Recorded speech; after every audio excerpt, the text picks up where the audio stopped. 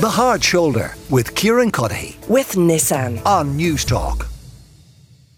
We were there. We were literally on the ground, standing there, watching Liz Truss walk out the front door, that famous black front door of number 10 Downing Street, named for an Irishman, George Downing, and delivering her resignation speech. Take a little listen. We set out a vision for a low-tax, high-growth economy that would take advantage of the freedoms of Brexit. I recognise, though, given the situation, I cannot deliver the mandate on which I was elected by the Conservative Party. I have therefore spoken to His Majesty the King to notify him that I am resigning as leader of the Conservative Party. This morning I met the chairman of the 1922 committee, Sir Graham Brady. We've agreed that there will be a leadership election to be completed within the next week. Yes, much like her reign, her speech was short and sweet. And now the attention turns as to who should take over. Like I say, we were there. We were at number 10 Downing Street watching that resignation speech. There was a cheer of approval once she announced that she was stepping down. Now, that was partly because, along with the media, it was mostly protesters there. People protesting the Tory party, people protesting Brexit, people protesting against Remainers, people protesting against the Ayatollah, people protesting against the burning of fossil fuels. You name it, they were protesting. But to a man and woman, they were happy with Liz Truss's resignation. Certainly it appeared to us. But what of Joe and Josephine Public here on the streets of London? Well, we tipped down the road, down towards Westminster, Big Ben, you name it, and we spoke to people and we got a sense of what they were thinking, what they thought of Liz Truss's resignation. I thought it was only a matter of time, to be honest. I didn't think she was going to last till Christmas anyway, but I didn't think she was going to go this week, if I'm honest. I think that Liz Truss got voted in on a mandate about 70,000 right-wing Tories, and I think she forgot that she's got a nation of 70 million people to try to govern, and I think she tried to serve a small minority, and that's the result of it. It's the Tories ruling for the Tories. So you're telling me you're here from Canada? Yes. Liz Truss has just resigned as Prime Minister. Yeah, I saw that. I caught a picture of it. It's a bit small. Have you been following the news here while you've been here? A little bit, not a huge amount. But I mean, she had a huge majority, and she campaigned on what she did, didn't she? So It's hard to figure out. But the financial markets reacted, and she pissed a lot of people off. And she's gone. She couldn't survive. She U-turned on everything that she was saying to become Prime Minister. So for the new Chancellor just to rip up everything that she did, she couldn't survive. It was just a matter of when. And I didn't think that she'd last to the end of the week, and she hasn't. Rishi should come in. However, would he want to sully his name by coming into this situation? So I think really a general election, but the Tories won't want to have a general election because they won't want to give up power. But if they cared about the country as much as they said they do, then they'd go for a general election. Where are you from? Austria. Oh, have you been following the news? Like, Liz Truss is gone as Prime Minister. I did not know. I did not. Are you living here? I am just for 3 weeks now. Okay. Just moved here. Okay. Do you have a view on Liz Truss as Prime Minister? I have a view on Conservatives in general. Okay, well, what is that view?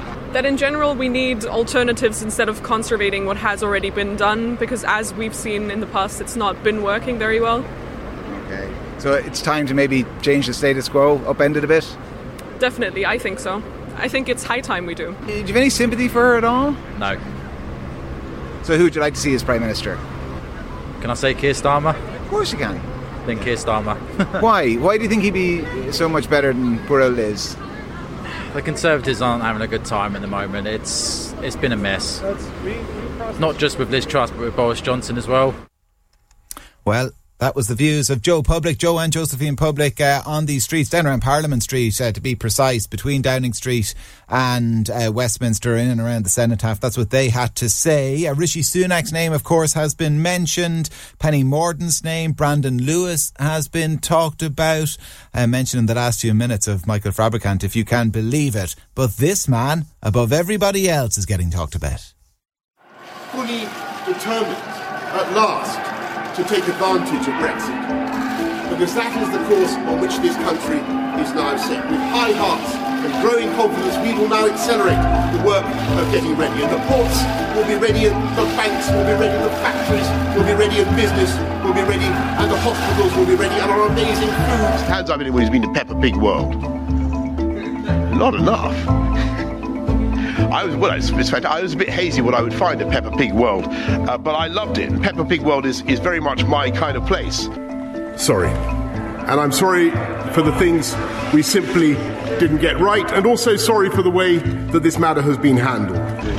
Mr. Speaker, I want to thank everybody here, and hasta la vista, baby. Thank you. Yes, Boris Johnson, his former cabinet colleague Nadine Dorries in the last few minutes. One person was elected by the British public with a manifesto and a mandate until January 2025. If Liz Truss is no longer PM, there can be no coronation of previously failed candidates. MPs must demand the return of Boris Johnson. Matthew Parris is a former Conservative Party MP and he is with me. Matthew, is it going to be a coronation, but a coronation not of a failed candidate, rather of the man who led the party to victory? If I had to guess, I would say it will be a contest between Rishi Sunak and Boris Johnson. And Boris Johnson, the whole idea is absolutely ludicrous. I'm not saying that his colleagues or the party may not favour him, but when he fell from government, he had an approval rating, a public approval rating, of minus 53. He is now facing a Commons Privileges Committee investigation and judgment, which could cause him to have to fight his seat again, which he would lose. Members of Parliament will remember what they thought about him when nearly 50 ministers resigned all at once, and I doubt they will have changed their minds. I certainly hope so. So do you suspect, because we're still a little unsure as to how this leadership contest might take place. There's talk about MPs whittling it down to 2 and then there being an online vote of members, or maybe they will just go ahead, MPs, and elect a caretaker leader that members will then approve by postal ballot. Have you any insight into how it might work? No insight at all. I simply noticed that they have said consultation. They haven't said there will be another nationwide hustings and vote as there was last time. I don't quite know what the word consultation means. I'm sure they don't want another big hustings across the nation. And I think some idea of yet another Prime Minister, a sort of caretaker Prime Minister, followed by a further contest to get the final Prime Minister, that's just too complicated. Ideally, what would happen would be that someone emerges early as the front runner amongst MPs, and the others decide to stand aside so that there is no contest at all. And who do you suspect, or what issues do you suspect those MPs will weigh up in their minds if they are looking at Boris versus Rishi?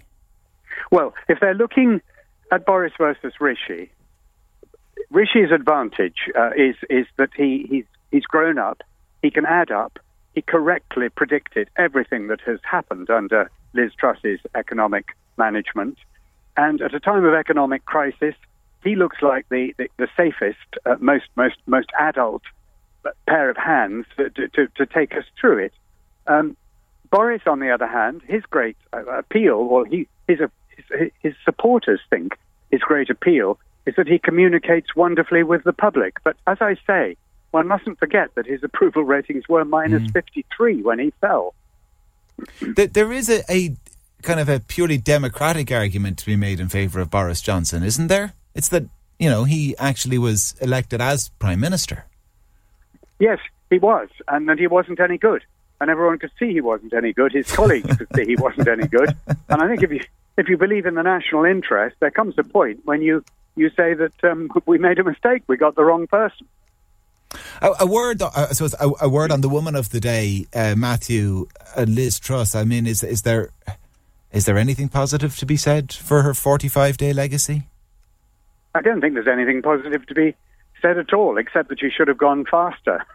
I'm surprised she lasted as long as she did. You can't help but feel human sympathy for someone whose whole life's work and ambitions have come crashing down.